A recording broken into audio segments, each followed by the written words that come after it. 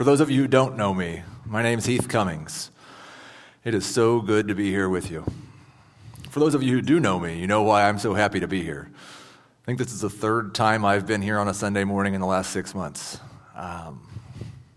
So if you just started coming to church here, welcome, even if it was 5 months ago. The reason I miss this so much is because I'm a fantasy football analyst at CBS Sports. Yeah, that's a real job. And my job requires me to be in the office Sunday mornings during football season. On that note, I want to take a moment at the start here to highly recommend the Wednesday night Bible study that starts this week. Last fall, that was just about the only time that I got in this building with this ecclesia, and it was such a blessing. We went through 2 studies, both biblical, both really easy to press into your day-to-day life. And when I say biblical, I don't want to exclude anybody. There was a wide range of faith and belief in this room on Wednesday nights, and I think that's what made the conversation so good. I know personally I developed friendships during those Wednesday night meetings. We laughed a lot, maybe cried a little, had some really good snacks. It's good for the soul, so I hope to see you here this Wednesday. Back to me, I can't remember a time that I did not believe in Jesus. Thanks, Mom. I grew up knowing He loved me. He died for my sins. I was baptized right about the same time I hit puberty. Unfortunately, puberty had a much bigger impact on my outward behavior than the baptism did at first. Even more unfortunately, that lasted a lot longer than it should have. While I was in church regularly and serving occasionally, I wasn't really different until March of 2020, when the whole world stopped. There were no sports to watch or talk about, so I spent a lot more time reading, both my Bible and other books. I spent more time praying and meditating, and my life hasn't been the same since. God has grabbed a hold of me and continues to do new things. I've become an elder here at Hammock Street. I lead our outreach ministry. Neither of those things would have made any sense to me at all 5 years ago. I read my Bible, pray, and meditate almost every day. I wake up earlier than I have to just to do it. And I'm not saying that out of an obligation or to brag because I'm doing something good. These are things I actually want to do now. I enjoy 6 a.m. with coffee and my Bible. It's many days my favorite part of the day. If that sounds strange to you, it's still a little strange to me. But the main reason I say I'm not bragging is I don't have anything to brag about. Because like Paul says in Romans 7:15, too often I can say, for what I am doing I do not understand. For I am not practicing what I would like to do, but I am doing the very thing I hate. Or again in Romans 7:19, for the good that I want I do not do, but I practice the very evil that I do not want. It's a little lonely up here, so I'm going to ask, can anyone else relate to that? If you can relate, I'd like you to take just a moment to think specifically about that one thing, there may be more than one, but the one thing that you do not want to do. Or maybe that you should be doing, but you aren't. Name it, not out loud, just in your heart, in your head. Because today's scripture can be pressed directly into our lives if we'll let it. I can say that with confidence because I've been pressing into mine as I prepared this message. And I invite you to do the same today. And I can stand up here and tell you that God has changed my heart. He has me doing things I never dreamt of even wanting to do, like talking to you today. But still, like Paul, what a wretched man I am. Looking back, it makes perfect sense to me why I sinned so much for so much of my life. I wasn't trying to do anything different. I was in sin, and it didn't really bother me.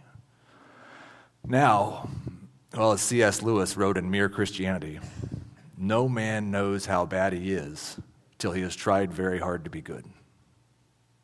It's more than a little frustrating.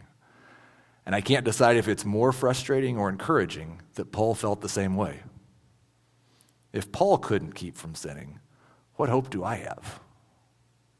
Well, the same hope he had, the same hope you do. Jesus. That's our only hope. And that's what we're going to talk about today. Would you pray with me before we get started? Father God, we thank you for gathering us here today. Thank you for the people in this room, for the people watching online. Thank you for these words, for this scripture. We pray you'd bless us today to hear your word, to be changed by it, and then to go change the world. Amen. Well, I started in Romans 7. We're going to focus most of today on Romans 6, specifically verses 9 through 13. But first, a quick recap. 2 weeks ago, Pastor Russell introduced this series by guiding us through some very weighty stuff, mostly about what's wrong with us, sin. He told us that sin is a noun, a real thing, that leads to a verb, sinning. He told us that sin came through Adam, that we were all born into it. But he also told us that Jesus offered a new way, that we could live our lives to Jesus. That we could live our lives to Jesus, and instead of being in sin, we could live a new life in Jesus. And while we can't beat sin by ourselves, we can't try to be like Jesus. We can allow Jesus to live in us and live a new life free from the power of sin. That salvation and justification that came through Jesus are not just about what happens when we die, but can change our life now. Then last week, we went through the first part of Romans 6. We read Paul's description of how we're to die to sin with Jesus, now that we are in Jesus. I particularly enjoyed the analogy at the end that we are like an orphan being adopted into a new family. Sin, like the orphanage, no longer has any say in our behavior. We have a new father because we are in Jesus. We all declared together last week that sin is not our master, that we're dead to sin and alive to God in Christ Jesus. This week we're going to talk about staying dead to sin through Jesus. Let's just read through today's main passage together once, and then we'll dissect it one part at a time. It's, again, Romans 6, verse 9 through 13. I'll be reading from the NASB, the New American Standard Bible Translation.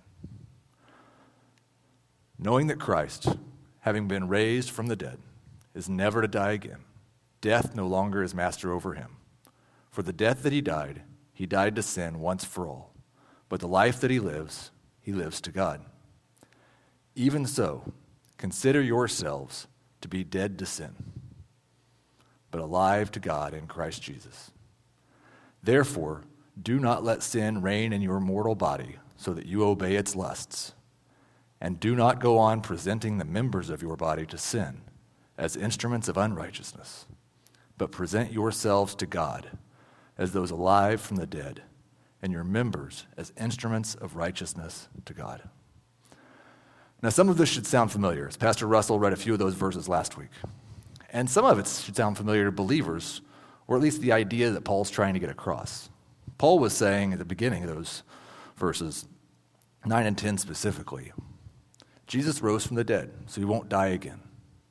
That death isn't his master, because he has no master. He died to defeat sin, and he rose and reigns with his Father forever. It took reading Charles Spurgeon last week for me to see this, but verse 9 and 10 are a good summary of the gospel. Not all of it, but a good chunk. Jesus, the Messiah, came to die for our sins, rose from the grave, defeating death and sin, and lives forever with God the Father. In today's message, I want to highlight the fact that he died to sin once for all.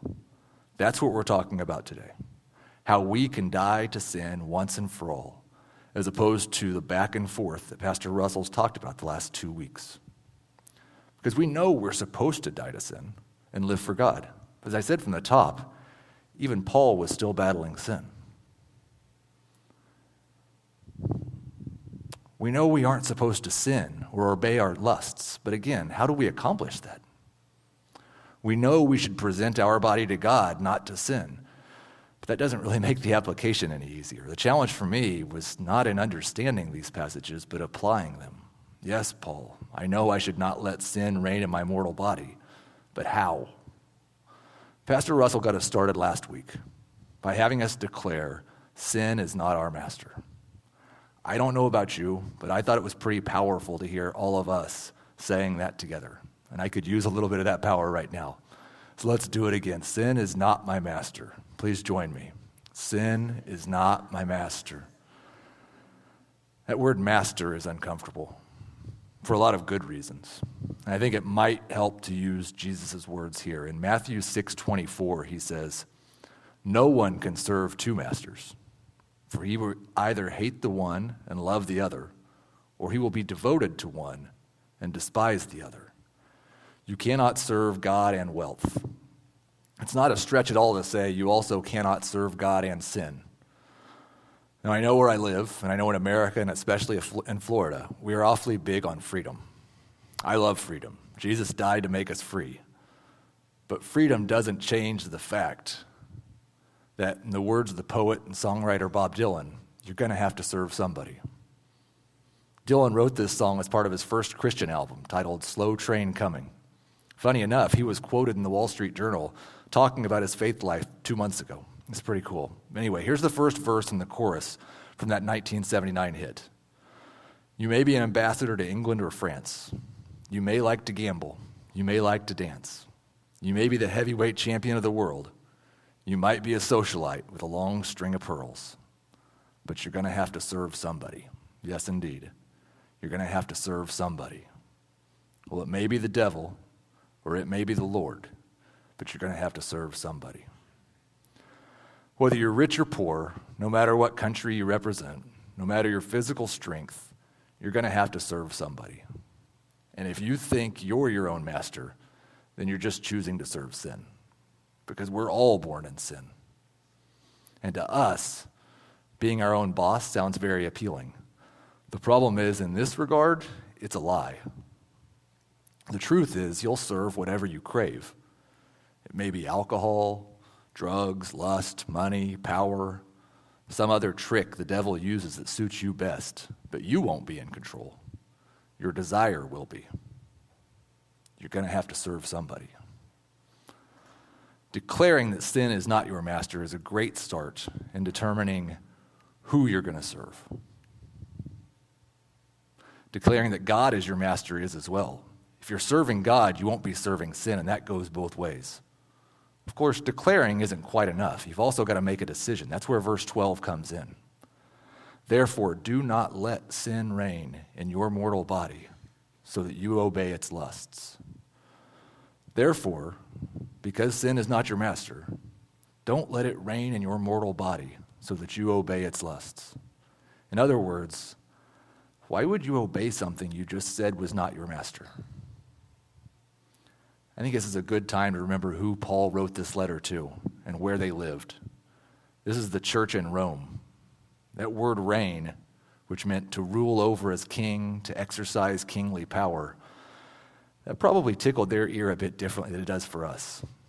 They were living under the Roman Emperor Nero. He is reported to, at one point, have burned Christians alive for a fire they weren't responsible for. These people who first received this letter knew the unlimited power that came with the word reign.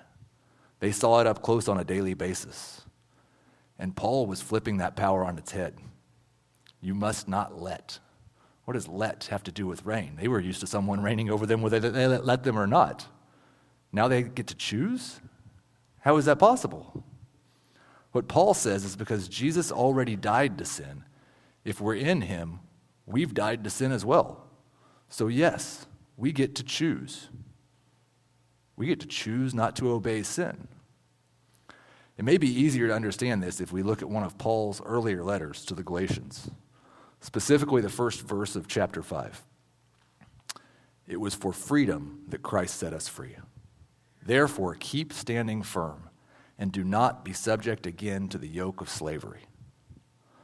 Paul was writing to the Galatians about being free from the law of circumcision, but he would not have seen a difference between being free from that law and being free from sin. It was for freedom that Christ set us free, so that we get to choose whether to be in sin, under the law, or in Christ. Without him, we have no power to choose. Through him, as Paul said in another letter, we can do all things. Now, is it possible to live sin-free in this lifetime? I have not figured out how. Paul had not either. But the difference is in who you obey. Who is your master? Is it Jesus living in you and you fall short on occasion because you're still in your flesh? Or is it sin reigning in you and you're trying like heck to fight it but can't seem to win? That's one of the things I discovered as I prepared this message. If I'm still trying to overcome sin by following rules or being better, I'm still playing by sin's rules. Jesus died and took away sin's powers, partially now and fully when he returns. And he sent his Holy Spirit to live inside us. I can overcome sin through him, but not on my own. I can overcome sin if I claim God as my master, but only by deciding which master to serve and letting Jesus live through me and I in him. That's the biggest difference between me 5 years ago and me today. As I said earlier, I was quite comfortable in sin. I was pretty good at it. Even though I believe Jesus died for those sins, I hate to say it, but it's almost like I took that as a free pass. I was not letting Christ reign in my life. I was saved. I was going to heaven when I died. It did not seem to matter my behavior. I think verse 13 helps with that, and that's where I want to spend the rest of our time together. Like I said, these verses are harder to digest, but I believe 13 helps with 12 and with the entire passage. And do not go on presenting the members of your body to sin as instruments of unrighteousness. I'm going to stop halfway through this verse, talk to the people younger than me that are here today. There are a lot more of you than there used to be. Some of you are even kind of old, which is weird because I know I'm not old yet. But anyway, I want to get real practical with the first half of this verse.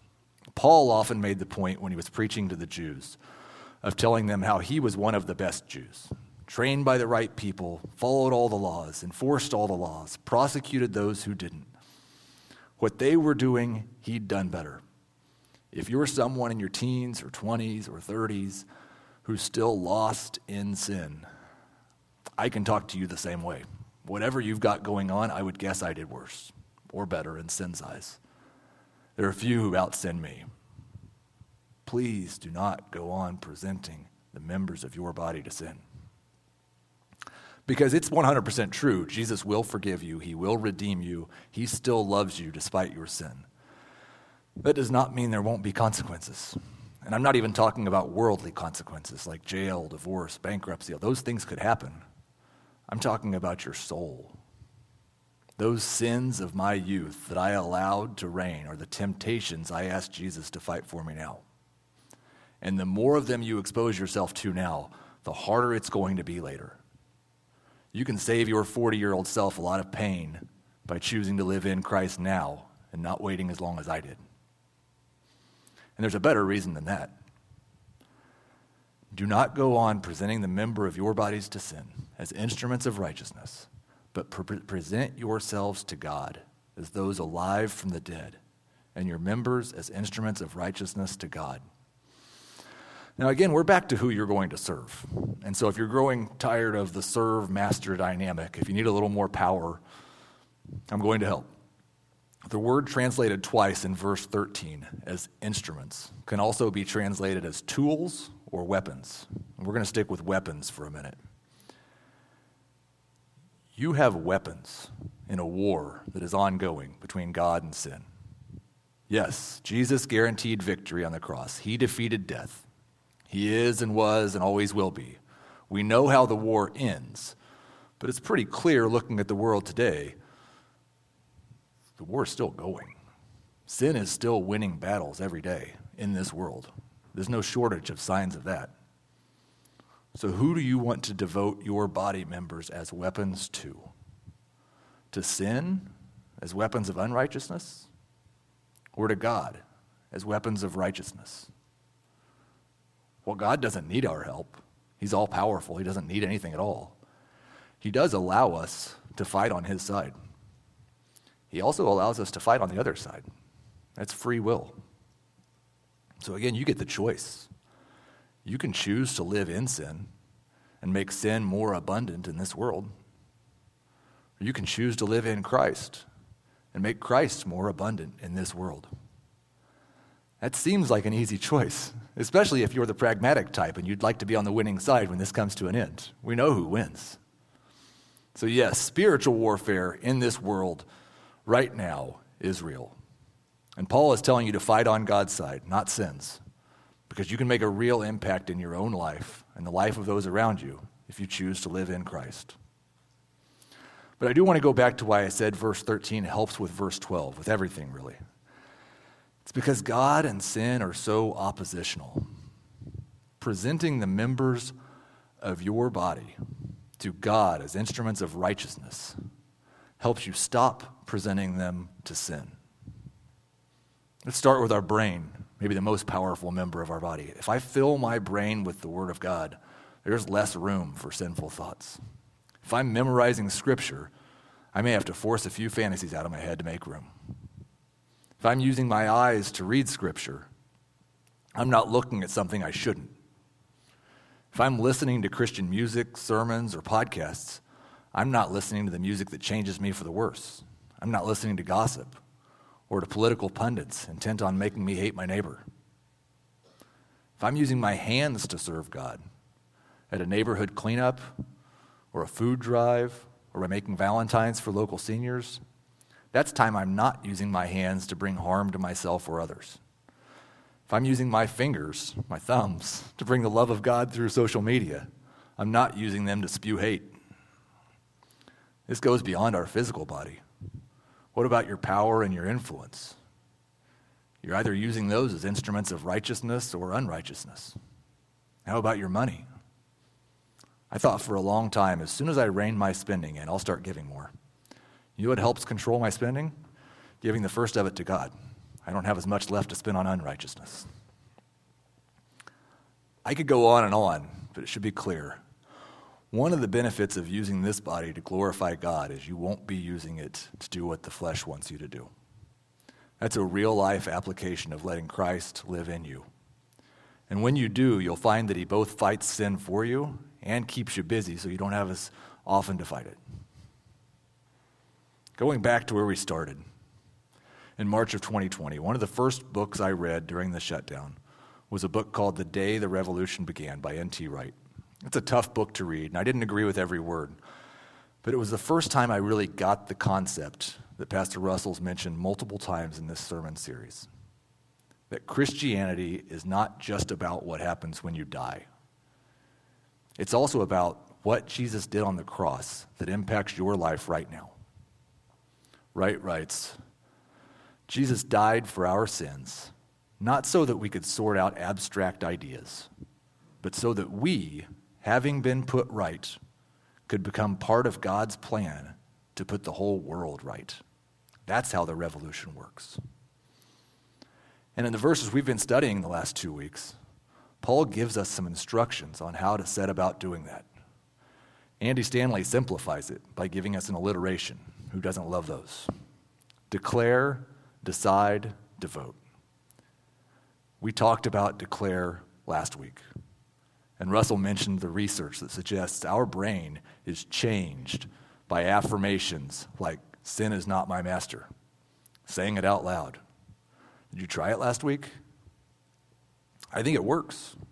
I'm not going to stop doing it. In the morning when I first wake up, but especially if I feel tempted, or even after I've fallen short, that might be the most important time. Even though I just sinned, sin is not my master. Because that's when I'm vulnerable, when I failed to live up to what God has for me. It's easy for me to let one sin become 6. After we declare, we follow Paul's instructions in verse 12.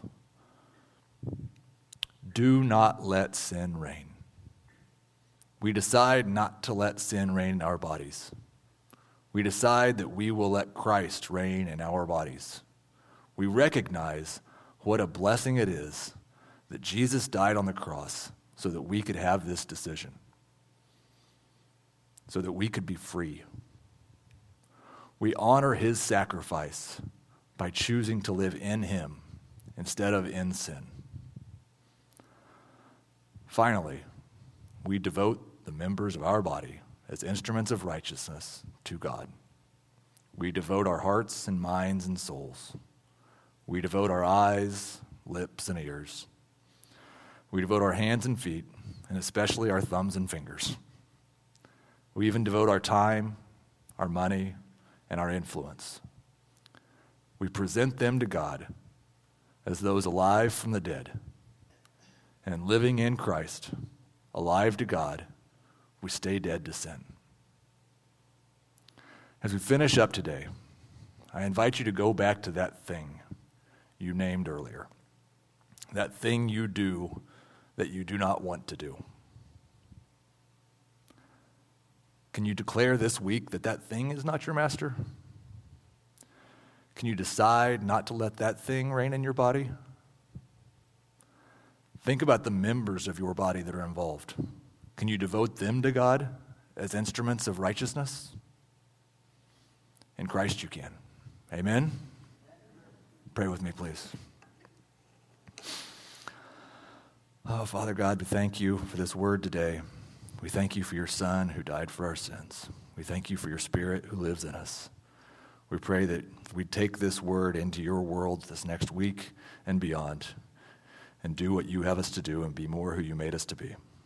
In Jesus' name we pray. Amen.